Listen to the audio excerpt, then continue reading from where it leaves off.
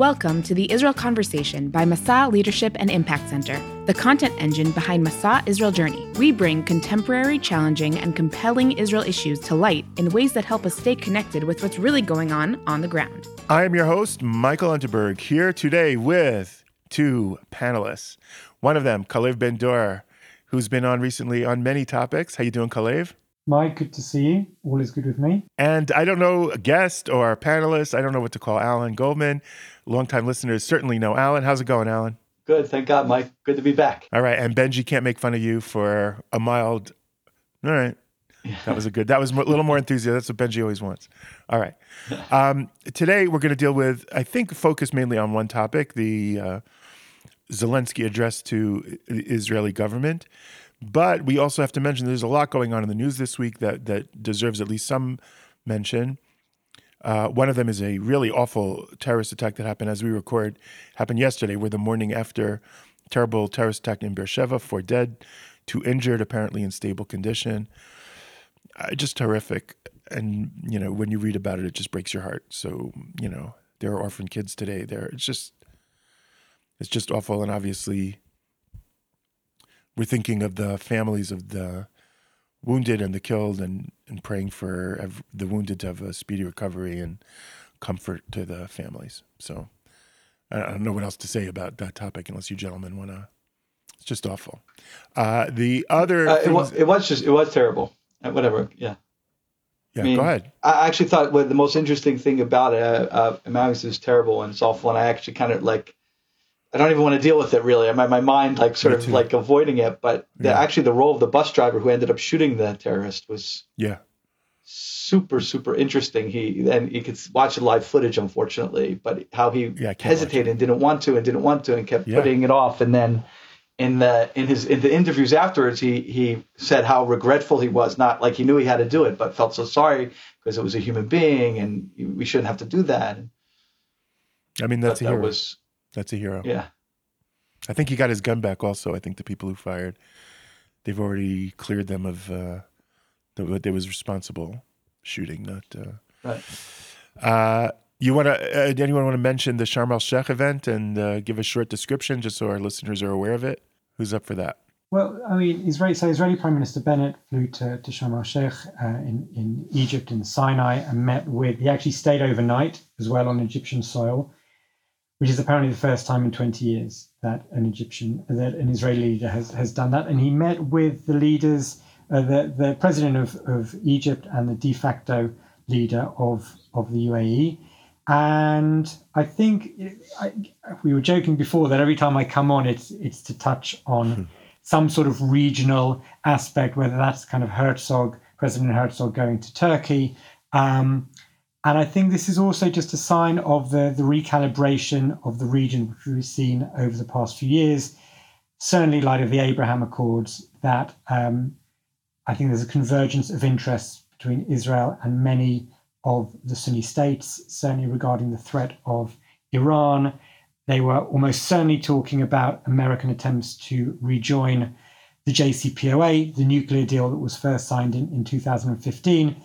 There's also talk that maybe the Iranian Revolutionary Guards, which is one of the major proponents of terrorism in the region, might be taken off the American terror list, which Israel is very concerned about. I'm sure they were talking about all of those things. And again, it's a sign of how classical alliances are changing and moving, and that Israel's place in the region is respected in many ways. It surprised me that there wasn't really that on the Iran deal. It sounds like the UAE and the Egypt Israel's not on the same page with those countries. Like they're a little bit more supportive of America's efforts, and Israel really thinks it's a terrible idea. I don't know if you got that from. That's what one of the reporters was saying. Yeah, I think in 2015, the Netanyahu government really led publicly the opposition to the deal. And my impression was that the Saudis and the Gulf countries also felt that it was not a good deal and they were worried about it. But in some ways, they kind of let Israel do the heavy lifting. Now, what the situation is, I'm not so sure. I mean, the UAE is kind of hedging its bets to a certain extent in the sense that the National Security Council, the head of the National Security Council went to Iran a few months ago. I would be surprised if certainly the Gulf states are happy about a new kind of JCPOA version 2.0. They might be letting Israel make more of the noise like last time. But again, that's my impression. It's difficult. Yeah, I just saw some reporting that maybe it wasn't like last time, that it was a little bit different.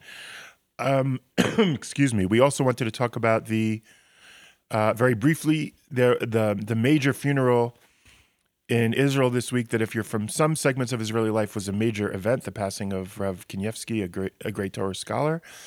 From about 500,000 people poured into the area of Bnei Brak to, I would say, not even go to the funeral, just be within miles of the funeral.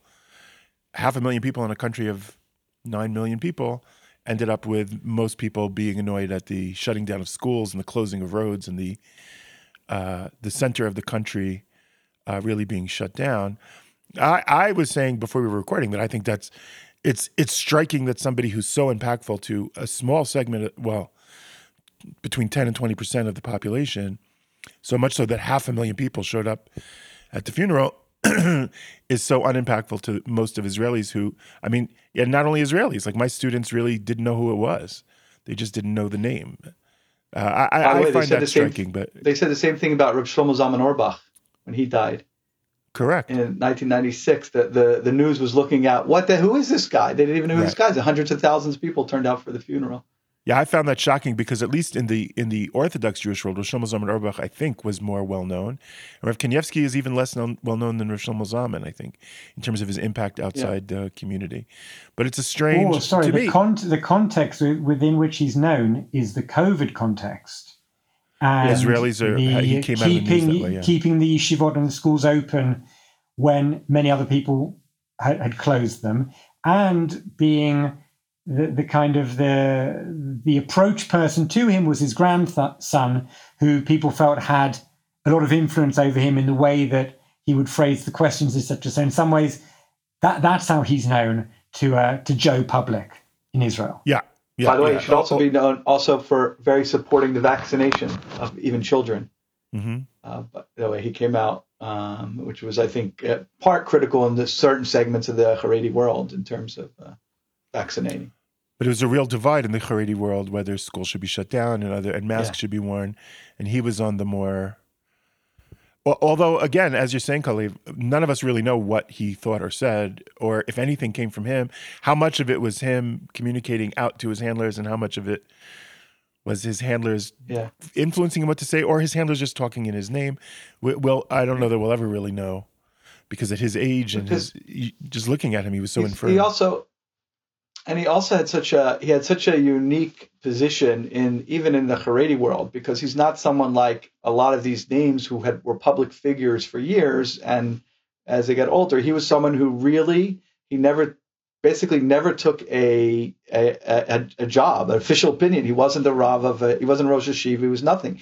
He just learned in Kollel his whole life. 20 hours a day he was learning Torah and writing and answering. Obviously people came to him for questions, and he's also known as a Baal Mofet, someone who was I don't know how you translate that into, not that he make miracles, but someone who was connected with miraculous events or something. I'm not exactly sure how you translate that, but and it was only in the last few years in the Haredi world, with all kinds of different politics and things going on, that they kind of put him front and center as a figure. As a person, so it's really a unique, different, I think, than like Kalev you were mentioning before, like Rav Avad Yosef, when hundreds of thousands turned out for his funeral, but he was a very public figure, having been chief rabbi of the state of Israel and have started his own, being the head of a political party, not taking a political position, but being the spiritual head or what have you. So, it's which was a strange position. It's also interesting to be in the miracle business in the non-Hasidic world. He did have a very unique position. Mm-hmm. By the way, my recording device just messed up, so now I'm switching over to my phone. So sorry about that for those of you who are different.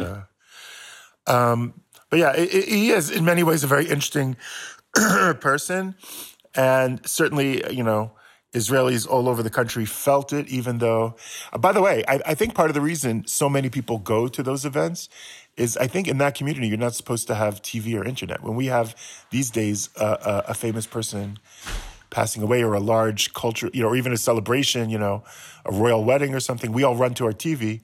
But in that community, I think they just get on buses and cars and go to the event. So it could be something as innocuous as that, why there's so many people there. I don't know. Well, it's also values in terms of mitzvah, in terms of, to accompany a lot of different things, but you're right. It's honor, yeah. But sometimes there's things you don't necessarily think about. Sometimes it's just certain silly logistical things that have huge cultural impact.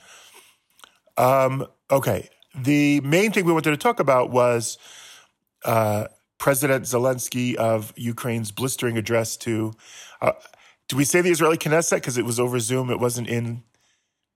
They kind of jerked him around a little. Let Kalev make that decision. He thinks if it was a. He addressed the people of the members of the Knesset, but not at the Knesset. Responsibility you're putting on me, Alan.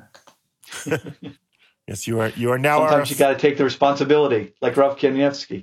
Yeah, you're our official decider of terminology. Did he address the Knesset? The Terminator. Did he? That's right. He certainly addressed members of the Knesset, not members of the joint list, which might be worth discussing. But for sure, he certainly spoke to members of the Knesset. Right. Members of the Knesset, but he wanted them to be an assembly in the Knesset on a screen, and they didn't want to, and they said it's because they weren't in session and they're doing repairs. But they could have figured out a way to hear his message in the Knesset, right? that's. I mean, I think it goes with this underlying tension that's going on between Israel and the Ukraine and the role of Israel in this whole, Ukrainian mess that they're in, the invasion and war with Russia, Exactly. So it started off because Israel's trying to sort of be. Certainly, most Israeli opinions sees the Russian invasion as horrible, but the Israeli government is trying to not anger Putin too much, both so that we could represent our interest to him, like deconflicting, fighter jets in Syria, but also so that we could possibly play a peacekeeping role in some point, making a deal. But fundamentally, it started off on an awkward foot in that it took a long while to arrange this Zoom call, which at first he didn't want to do, and then it was this whole rigmarole that it took to get it. And when he finally got this audience with the members of Knesset, except for the ones who boycotted him, boy, did he tear in. Does anyone want to go over the highlights of his haranguing? It was short. I mean, I could do a little bit, but you guys help me because I don't remember verbatim. Okay. But I mean, it was short. It was just barely 10 minutes. Mm-hmm. And he spent a lot of that time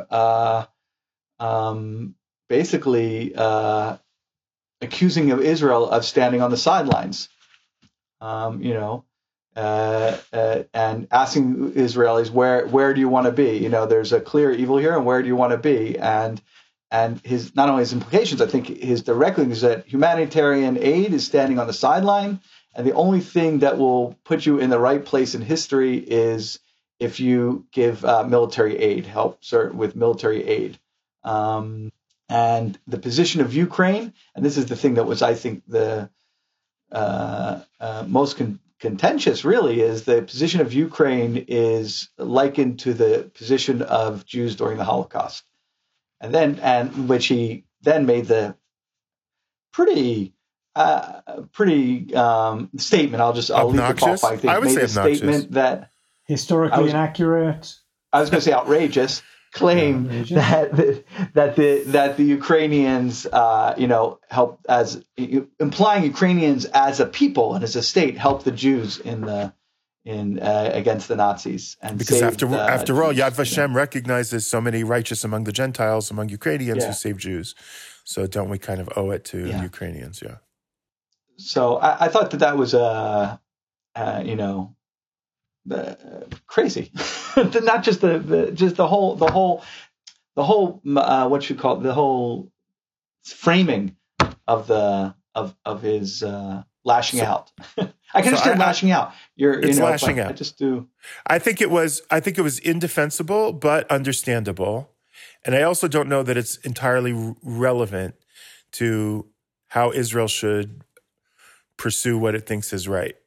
In other words, I think that in and of itself is getting off the sidelines, is allowing. So again, I don't think they handled it so well at the beginning, but they took an address from him. All the Knesset members came to hear him harangue them for 10 minutes. I don't know how exactly you call that the sidelines. I also don't know how you call humanitarian aid the sidelines. Certainly, how many Jews were killed by Ukrainians in the Holocaust? Is there a way to know, Alan? Not in particular. No, I don't think there's a way to know. We do know that Ukrainians, as opposed to say Poles, right, were given opportunities at times, especially in by 1943 when the Germans are already losing to the Soviets. They're given time to join the German forces, mm-hmm. And particularly they set up a unit called the Waffen, a part of the Waffen SS, the Galicia unit. Mm-hmm. Where 80,000 plus Ukrainians enlisted. Mm-hmm. Men we're talking about, right? Men of fighting age. That's a significant. Yeah. They enlisted. In the end, they didn't take that many. 40,000 were taken. In the end, something like about 20,000 became active. But there were over 80,000 wanted to join, and that was all from. Again, no, we can understand the Ukrainian position because Ukrainians were also decimated by the Soviets, like other people. So these were Ukrainian nationalists who felt that joining the Germans would we see the Soviets were part of the Allies, but they were they weren't so great either. And the Soviets had committed a genocide against the Ukrainians in the 30s called the Holodomor, which was the forced famine and starvation of millions of Ukrainians. So the Ukrainians had a lot against the Soviets. Stalin had a lot of Ukrainian blood in his hands. Yeah. So, but to go to that part and say they saved all these Jews because they saw their national interests at the time in 1943, at least 80,000 of them, as joining along with the Germans. Well, part of the problem of collective identity itself. In other words, you have righteous among the Gentiles. You certainly had numerous Ukrainian horrible war crimes and perpetrators by Ukrainians. I don't know that that's the Ukraine. In other words, when I've had neighbors say to me, "Oh, who cares? After what they did to us in the Holocaust, why should I care about the Ukraine?" I don't understand that kind of collective thinking. When babies are being bombed, I don't know if they're related to the great grandparent who committed a war crime. I don't have to only worry about the babies whose great grandparents were righteous among the Gentiles. I have to worry about babies. I just find that kind of thinking very strange. I think it's amoral. It's not the perpetrator. It's members of the nation of the perpetrators, the children of the perpetrators. I just don't understand a moral argument for saying. So again, I think obviously to compare what's going on, the horrible things going on in the Ukraine to the industrialized murder of 6 million Jews, I think is way off. I think comparisons to the Holocaust in general are way off. I think pleading special love for Ukrainians because of the many Ukrainians who saved Jews in the Holocaust, I think is at best bizarre and tone deaf. At worst, I don't know, kind of gross. But this is a country, don't forget, this is a Jewish person talking who was easily elected by a country that wanted him to be their leader, and he's well known to be Jewish.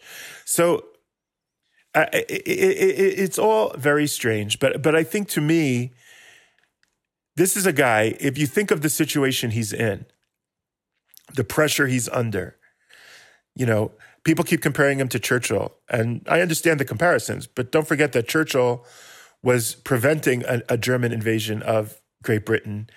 He's invaded. I mean, he's speaking under invasion while his people are being bombarded and killed, not only from a distance, but by Russian troops on his ground. So in his thrashing out, I think the way I heard it was, this is how Ukrainians feel. This is the leader is channeling their energy. He's channeling their horror. And I just tried to imagine, like, God forbid, a person whose kid had a terrible illness and they couldn't afford it. The medical treatment, there's an experimental medical treatment. It's not covered by insurance. They can't afford it. I could imagine that person lashing out at rich people and saying horrible things. Fair or not fair, reasonable or not reasonable. But when a person is that good diplomacy? I don't think so. Is that persuasive to Israelis? I don't think so. But I think Israelis should see it as a non-factor because it's a person screaming in horror while he watches bombs dropped on maternity hospitals and shelters and, refugee lines being attacked, women being raped in your country, like really horrible stuff. So that's just sort of how I took it all in. I've seen comments from Bennett and Gantz and Lapid, and I think Bennett said he'd prefer that nothing really gets compared to the Holocaust, although I'd say in brackets that Israelis and Jews also don't have a great history in not comparing things to the Holocaust. that often whatever we happen not to like becomes like a Shoah. But anyway, close brackets. I think that's very important. I think that's an important bracket. Yeah. Yeah. But go ahead. Okay, so we're critical of him, and I've read commentary, and which I agree with. He would have been much better off comparing Ukraine to Israel in 1967, as in surrounded and needing help, than the Holocaust. But at the end of the day, Israel's made its strategic choice. Whether we think it should do more, whether we think it should do less, it's a separate question. It's made a strategic choice of military aid, no, humanitarian aid, yes, and lots of it. And probably nothing Zelensky would have said or could have said would have changed that strategic decision. So we can critique his wording and we can be forgiving of his wording. And I think Bennett and Lapid and Gantz were all saying, we don't, you don't judge a person in their distress, et cetera, et cetera. Mm-hmm. But I think as Mike suggested, it's a different conversation. It's a conversation of should his wording have been better or not, but it wouldn't really, regardless, it wouldn't have had an influence on Israel's strategic decision because that's been taken at the end of the day. And he's a smart guy. He knows that. So I think his main audience is his people who want to hear him yelling their rage and horror out into the world in order to feel, validated. That's his main audience. He's not trying to convince Israeli policymakers. They've made their decisions. So there's a part of me, the conspirational part, that wonders if Bennett's role as a potential mediator, which I'm quite skeptical of anyway, because I don't really know how mediation happens with someone like Putin, but that Bennett's potential role as a mediator is enhanced the more that Zelensky criticizes Israel. They've spoken a lot on the phone. So I don't really know if that has any role in it or whether I'm kind of overthinking it. But Zelensky's got his talking points and we've got our decisions, and our decisions are different to the Germans and the French and the British and whoever. And I assume deep down the Ukrainian leadership gets that, even if they're not happy with it. So I have two responses. I'm hoping to stay on track. My first is in the diplomatic side. We have caused, especially Yair Lapid, a major diplomatic row with Poland over the narrative of the Holocaust and the Poles' roles in the Holocaust, to the point of, because they have stressed how much Poland has helped the Jews and how Poles helped the Jews and this and that. And so we, both of us have taken home our ambassadors from the country. The Israel ambassador actually just went back because of the Ukrainian crisis and has been doing that.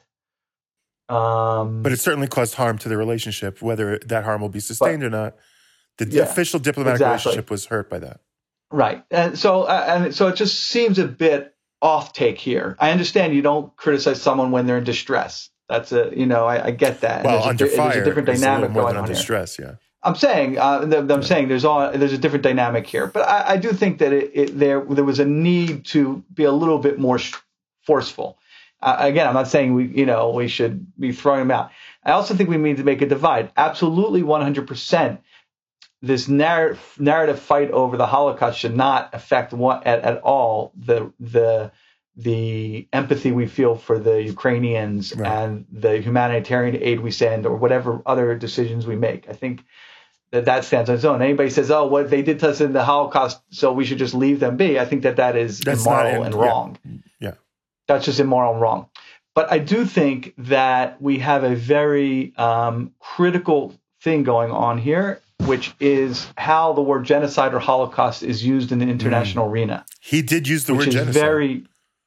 He did use the word genocide, which in terms of genocide studies, it's first of all, the word genocide itself is in and of itself has become a means for the international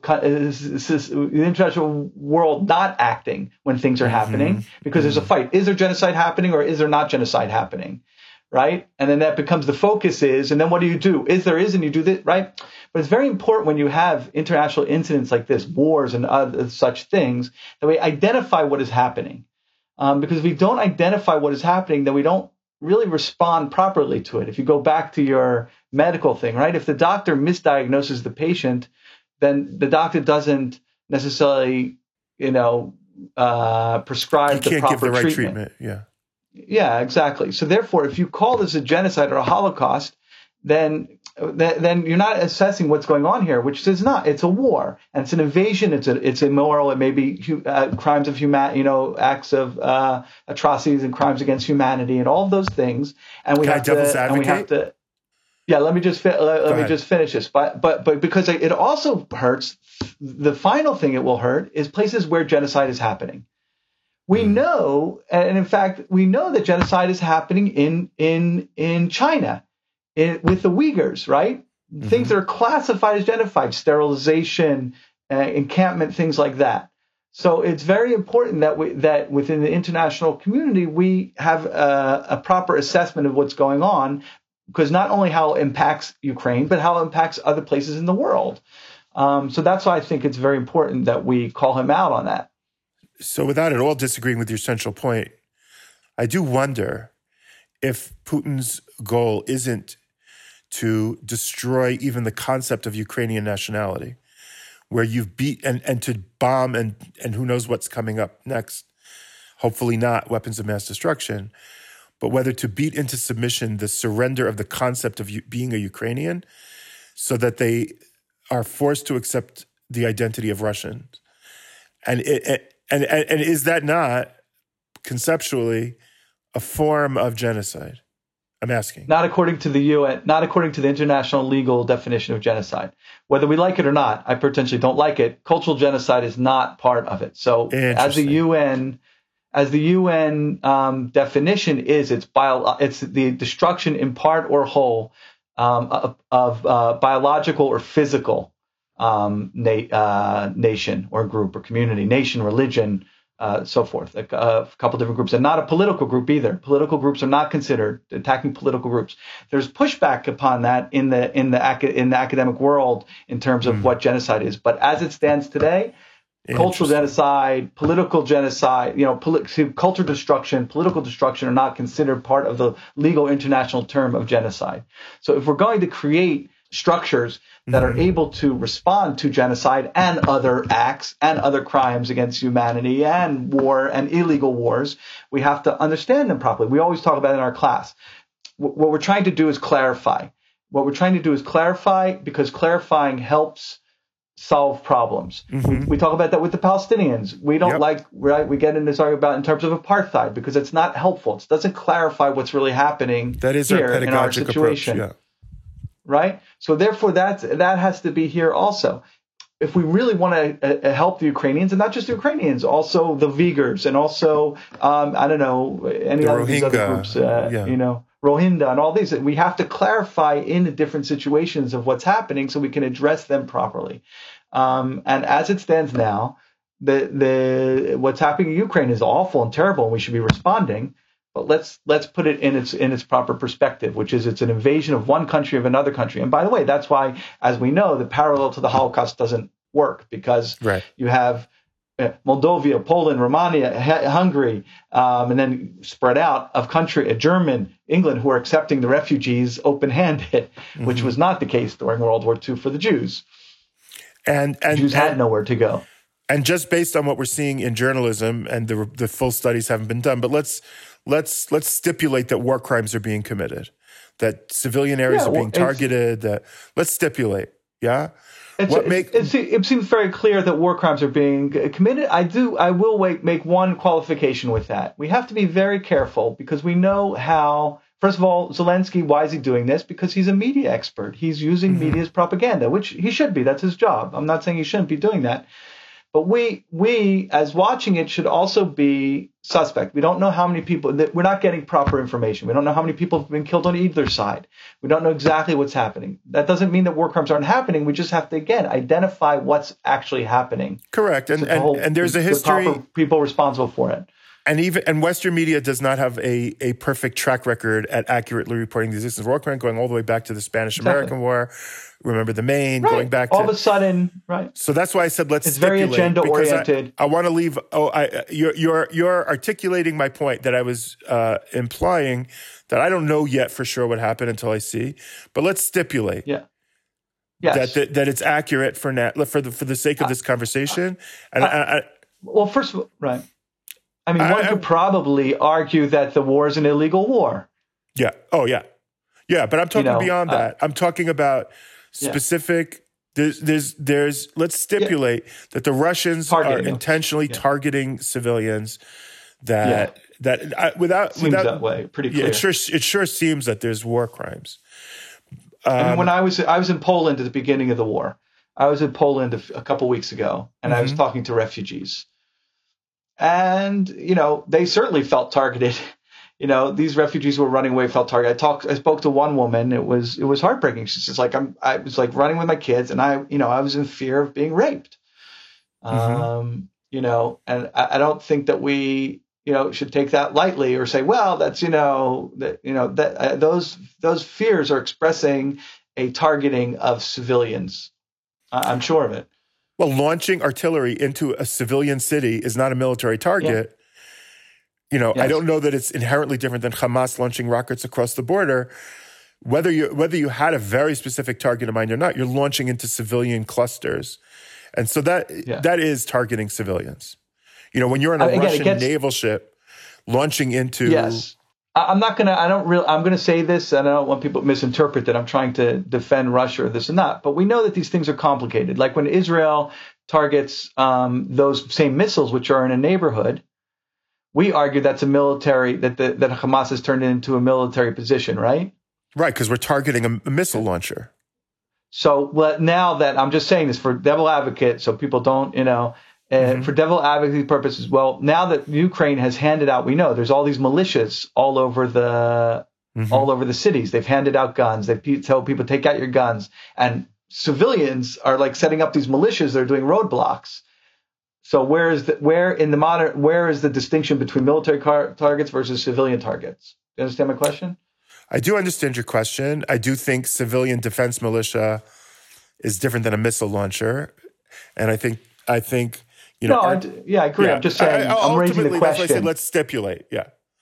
Let's stipulate that these are war crimes. I'm just raising the question that it gets blurry. That in all these things, it gets very blurry. And we know we've been on different sides of that here in Israel. But my question is, when does war crime become genocide? Like when is the line crossed? Because let's stipulate that the Russians are committing genocide against Ukrainians in an effort to destroy the nation of Ukraine and have it be engulfed into Russia.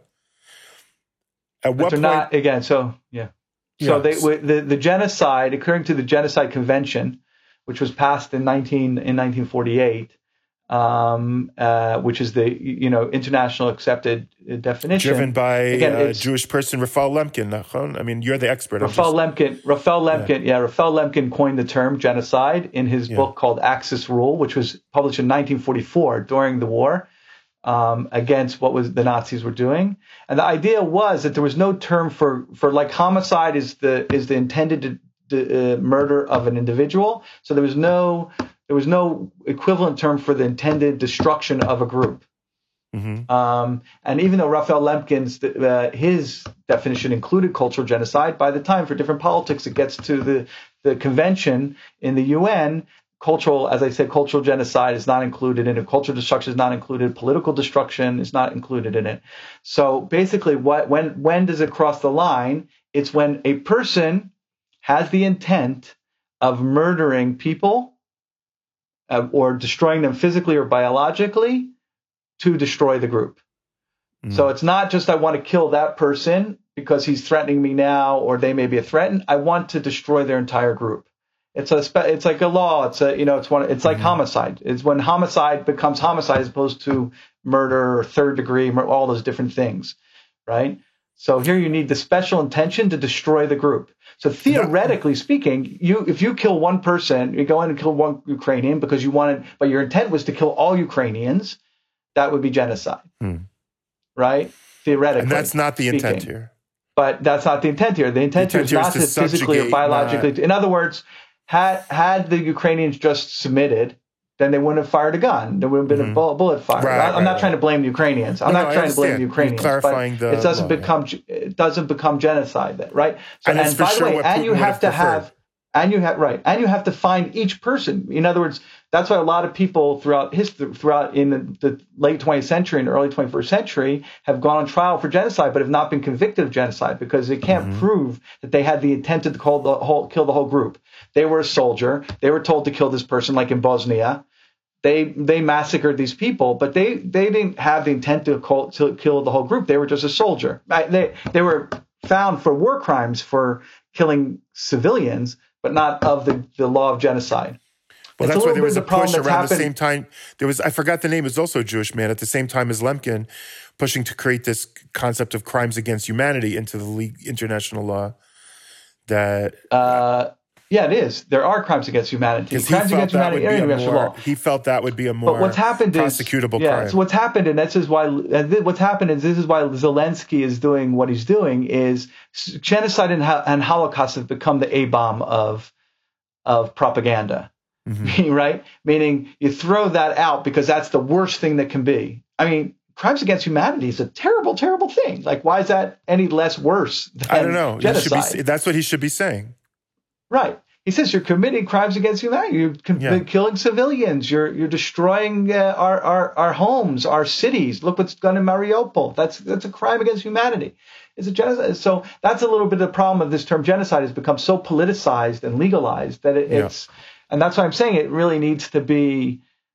At this point, it's declarifying as opposed to clarifying, and it's confusing. It's confusing as opposed to, and it doesn't help solve the problem. And I think that's what happened in Israel. It doesn't help solve the problem. It didn't help, and that's why it shouldn't only be a mistake and let him off of it. We should call him out and say, you're making a mistake by doing this. This isn't what your propaganda should be, because you're hurting your cause and you're hurting the cause of other people who are suffering around the world. I understand that his focus is Ukrainians now, but there are other people suffering around the world because of actual, other acts of inhumanity and stuff like that. Well, without necessarily accepting your conclusion, I'll give you some evidence to support your argument. I was moderating a Palestinian. What hurt you so much to agree with me? Would it be good for the episode? Haven't the Jews suffered enough? Only listening to us. Here. I thought you disappeared. Yeah, we don't see you. We only hear you. Yeah, your Zoom's a little in and out, I guess. I was moderating a Palestinian speaker to a group of students, and she was saying to the students how she's very supportive of Israeli-Palestinian dialogue. And one of the things she works on is Palestinians have to understand the Holocaust and Jews have to understand the Nakba. And later when I was debriefing with my students, I said, that's such a bad model of understanding the story of Israelis and Palestinians. It's such a weird framing of Israelis are responding to the Holocaust, Palestinians are responding to the Nakba. That's not what Israel is. Israel's not a response to the Holocaust. Zionism existed and was building a state long before the Holocaust. So the Holocaust certainly impacted Israel. It's not murdering a third of our people certainly has impact on our people and on the state of Israel. No. Well, it's also a strong narrative from Mishola to Kumah, from the Holocaust to the rebuilding of Israel. It's very impactful. It's very relevant. Narrative. It's very relevant. Yeah, very strong narrative in Israeli society. But it's not the origin story. And she was presenting it as the two origin stories, and that's, I think, also. So I give that in support of your argument that lack of clarity leads to not just distortion, but even beyond distortion. Even well-intended people can come to really silly conclusions because they're misdiagnosing. Yeah. So, and I think, and I agree with Kalev. I think Kalev is right when he said earlier, well, Jews use that Holocaust wrongly and misappropriately, and he's absolutely right, and that's why we should call that out. Meaning, we should be calling these things out because they distort what's going on, and they make and then don't help it. Well, I think also Jews have to be very cautious when we condemn the world for not intervening in the Holocaust, which is that's sort of the point Zelensky's making. Ultimately, is that we Jews always complain that why did nobody intervene when there were crimes against humanity being committed against our people? Now's your chance to step up. Why aren't you doing enough? I do think there's something to it. So I'll tell you why I'll tell you how I see it, and the parallel. It's what and then I'll tell you why you're wrong. Before also, excellent, and why Kalev was talking about it before. When Jews say that the world didn't step up, it's because we say nobody took in refugees. Nobody would open up their borders to us. That's what we mean generally. That's most of it. No, because America. What did America? I don't know what people mean. Claim against I don't know America. how to make that argument. Yeah. Why did we rescue? Why didn't you put rescue in the forefront of what was going on in World War II? Why, or at least make it part of what was going on in World War II? Why didn't you open up your borders to Jews to come in, which they didn't for the most part? Correct. And England also, and this and that, right? The proof of that is England is the kinder transport. They only take 10,000 kids when you had millions, right? Mm-hmm. We basically mean, why didn't you give us a safe haven? Without their parents, the kids had to leave their families. Exactly. And why did you give us a safe haven? That's mostly what we mean in that. I don't know what we mean. I don't know how to speak collectively about what we mean. So, I'm pretty sure that this would mean after what I've read, my reading and what have you. And basically America at the time and England and the Allies, they made a decision, right? And by the way, the mainstream Zionist movement agreed with this decision, which is the quickest way to help the Jews was to win the war faster. So therefore, we're going to put all our efforts into fighting the Nazis. Taking in German refugees was before there was a war. But they took in a lot of German refugees before the war. Most did. Well, more than half of the German, I'm talking about 1939 on, more than half of the German Jews left Germany and had places to go before the war. So it's really from 1939 on. 39 on, the ring is already closed. Once you're at war, it's very hard to take. I don't think the Germans are going to let people out. Yeah, they did. They did. People got out on boats, and they could, and in places where Germans weren't there yet. There's lots of different things, but not to get too deep into it. The point is that they made a decision. The best way to help the Jews was to win the war quicker. Mm-hmm. And the Zionists agreed to this, basically. The mainstream Zionists, meaning David Ben-Gurion and the others in the Zionist Congress in the Biltmore in 1943, right? So there's a parallel going on here. What Israel said is the best way that we feel as a state that we can help the Ukrainians is by humanitarian aid, right? It's almost the opposite. We can't help you by fighting. That's not in our ability to do. But we can help you by humanitarian aid. We can open our borders. We've opened our borders to 200,000 Ukrainians. 200,000 out of? Out of, I don't know, millions. But I mean, how much? We're not going to take them anymore. I mean, especially not non-Jews. We're going to hit our limits. I'm saying the 200,000 are Jews. The 200,000 are Jews. That's a whole sub-conversation we didn't get into. Should Israel how many non-Jews should Israel be taken into? But we've essentially said we're open to every Jew to come. Okay, that's a different story. But ultimately, we're not going to take in enough refugees to rescue the millions and millions of people in crisis. Over 2 million people have already fled outside the borders or 10 million internally. 10 million people have left their homes. That's internally within Ukraine, and I think it's 2 to 3 million outside already, reporting outside of Ukraine. Yeah, right. But again, we are part of an international community that should be saying. That's why I'm saying this in terms of you need to identify what the problem is and how we can best help. So the international community should be saying, there are this many refugees. How can we distribute that equally throughout all the Western countries? And Israel should take its part. And it's not going to be enough. Okay, maybe it won't be enough. No. But again, you've Poland. Over a million have gone to Poland. What's the number? It's a lot. It's a big country. I think it's 4. I don't know. Kalev, do you remember 45 million? Maybe I don't remember. I've lost track for a second. I think it's 45 million. We're not rescuing. Tens of millions of people aren't going to be rescuable, and not by Israel. But Israel isn't alone responsible for that. By the international community. Can't absorb Poland 45 million. No. Again, we need to. Yeah, I mean, again, people are staying behind to fight. Become stop. Yeah, they need to fight. I mean, the Ukrainians need to fight for themselves also. And the Allies decided that the fastest way to stop the Holocaust was to defeat the Nazis and stop the war, which the international community is not doing. And I do think that's right. No, yes. Correct. The international community is not doing it. That's a different discussion, whether they're making the right choice or not. That's what I'm saying. The argument is whether you're making a right choice or not. But the fact that you're saying that they're not helping is not the right thing. That's what I'm saying about like the international I'm not saying community. they're not helping. I'm saying ultimately, nations act in their own self-interest. And when push comes to shove, nations will act in their own self-interest. And if they could be helpful at the margins, they will be, as long as it doesn't violate their self-interest. As soon as their self-interest starts to be harmed, they'll shut the doors, they'll stop the aid. That's what nations do. So what I'm arguing is not different from what you're saying, but what I'm arguing is nations decide what their self-interest is. So I could argue that the self-interest of the West would be to put Russia down now militarily, that NATO should go in. I can make that argument, right? Sure. NATO is not making that argument. NATO's arguments, but they may be wrong. I can now criticize that, right? But they've made that decision. Just like in World War II, the nations of the world made certain decisions, and that was their priorities. I can say, no, that was a wrong priority. You should have put Hitler down earlier, this and that. So I can say also Israel's making the wrong priority now, right? That they should be giving military aid and all that. But you can't say that Israel or the NATO, they're not doing anything. And that's what Zelensky came along and said. That's what Zelensky came along and said, more or less. However he said that's how I understood he said it, I do think, as a Zionist, I think when Jews say, look at how the world abandoned us, nations acted in their perceived self-interest. We act in our perceived self-interest. Ukraine thinks we should be doing more. Yes. We don't think we should be doing more. That's we think that would violate our self-interest. That's the norm.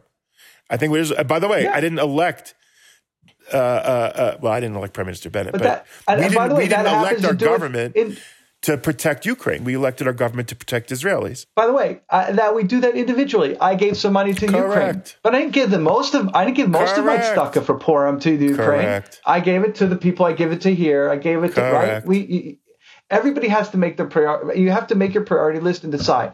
Now, Zelensky's coming along and saying your priorities are wrong. Okay. Again, he's got a certain, his priorities are X. My priorities are Y. Now I have to accept that, and I have to live with the choices I make. Right. By the way, all the people who are being critical of Israel, I want to think about again on that very personal level. Have you now have you emptied out your bank account and sent it to the Ukrainian refugees?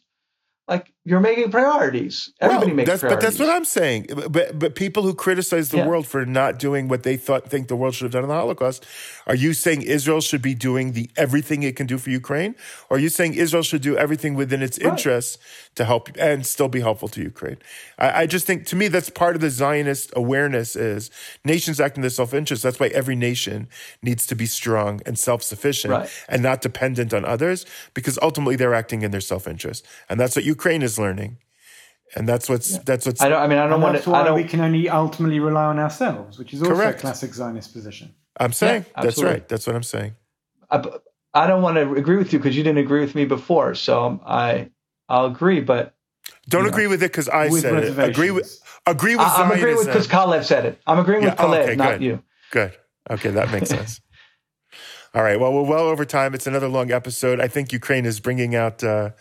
Did you want to make one more comment, Alan? I saw in your face something. No, it's because it's going to take too long about the whole we were talking about earlier about bystanders and rescuers and all those things and why that's bad typology. All right, you'll have to. And that's why it's a bad typology and why it's that's feeding into this whole misunderstanding of everything, according to my opinion. But whatever, we'll leave that for another episode. We'll do another episode. Yeah, we'll bring you back. It's another excuse to bring you back, Alan. Any excuse is good. But Kalev was too quiet. We didn't let him because we can't see him on the screen. Something happened to his camera that we didn't make him talk. Oh, there he is. Well, we should give Kalev the last word since he's been so quiet in this last. No, I was enjoying listening to the two of you go head to head about genocide and war crimes, and I nothing I could have said would have added to that discussion. So. All right. Well, let's hope that we can talk about. more positive things in the future. And let's hope Mashiach that, well, I don't know when that'll happen, but let's hope that at least, look, I don't see this conflict ending anytime soon unless something very surprising happens. I think we're going to see harder times up ahead. And I do wish we could do more. I don't know that I always agree, but I'm not in the position of the leaders. I don't envy the Israeli government's decision-making. It's very, very hard. Very, very hard. So, prayers go out to all those people in dire straits, and let's all do what we can. Amen. So thank you, Alan. Thank you, Kalev. Apologies to Ben for another rough episode to edit between Kalev popping in and out of his Zoom and my recorder conking out. It's going to be a rough one for Ben, so we always appreciate him. We don't have to end the Zoom, but it's the end of the episode, so I'm going to stop the recording. Bye-bye. Now that we're part of Masa, we decided to add a cool new segment to each episode. We're going to call the Masa Moment. There are so many people having amazing experiences here in Israel, and we just wanted you to feel part of it and know what's going on. So enjoy this week's Masa Moment. I would like to open by saying how blessed I am to be taking part in the Masa Israel Teaching Fellows program, and thank you guys for deciding one day to take the road not taken, the road less traveled by, and come to teach our special students in our special little country. My name is Zorit, and I've been teaching English in Reut Primary School in Rishon LeZion for 30 years now. 10 years ago, I joined the Masa family, and I'm super grateful for such a blessing. Walt Disney said, if you can dream it, you can do it. He was right. The Masa Israel Teaching Fellows program is definitely a success, and its impact lies with the teachers, the students, and the fellows. The program's goal, as I can see it, is to bring native English-speaking young ladies and gentlemen to Israel, and via their enthusiasm and love, upgrade the students' English world within school.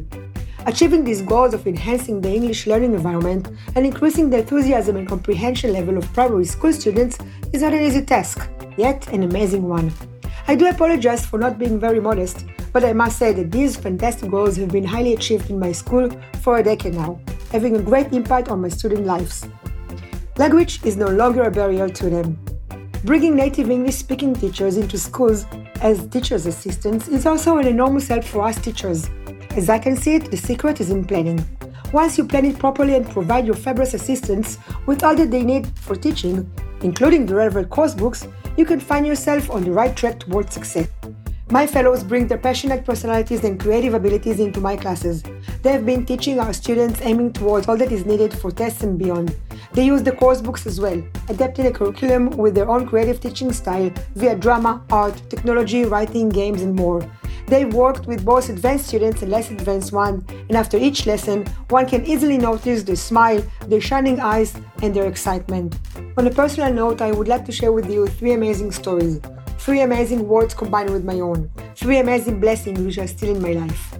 Back in 2010, Erica came into my life, my first perfect fellow. She made Aliyah, studied for a master's degree, got married, and now has 2 gorgeous boys. I feel so blessed now for her as a family. Then again, in 2014, my lovely Kelly joined the Masa project from South Africa, straight into my life. She also made Aliyah, got married, and now has an amazing little baby girl. I am super thankful to God to have Kelly as a family in my life. I, of course, have some more of these kinds of stories to share, but decided to share another special one. Havila came into my life back in 2013 and stole my heart. Not able to make Aliyah, she returned to the UK, but as I always say, God has good plans for us. She got married and has a beautiful young girl now.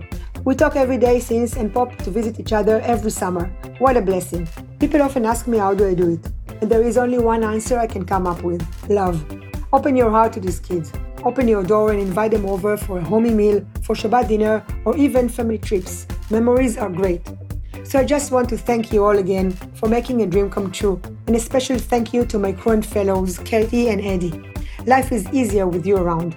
I know that this was not an easy year, but you two kept on going and experienced an amazing, unforgettable year. You have a home in Israel now. Thank you everyone, and thanks for listening. Masa Israel Journey is dedicated to shaping a promising future for the young Jewish individual, the global Jewish community, and the connection to the State of Israel. Masa offers life-transforming, long-term opportunities in Israel that allows fellows to create their own future. Check out masaisrael.org for more info.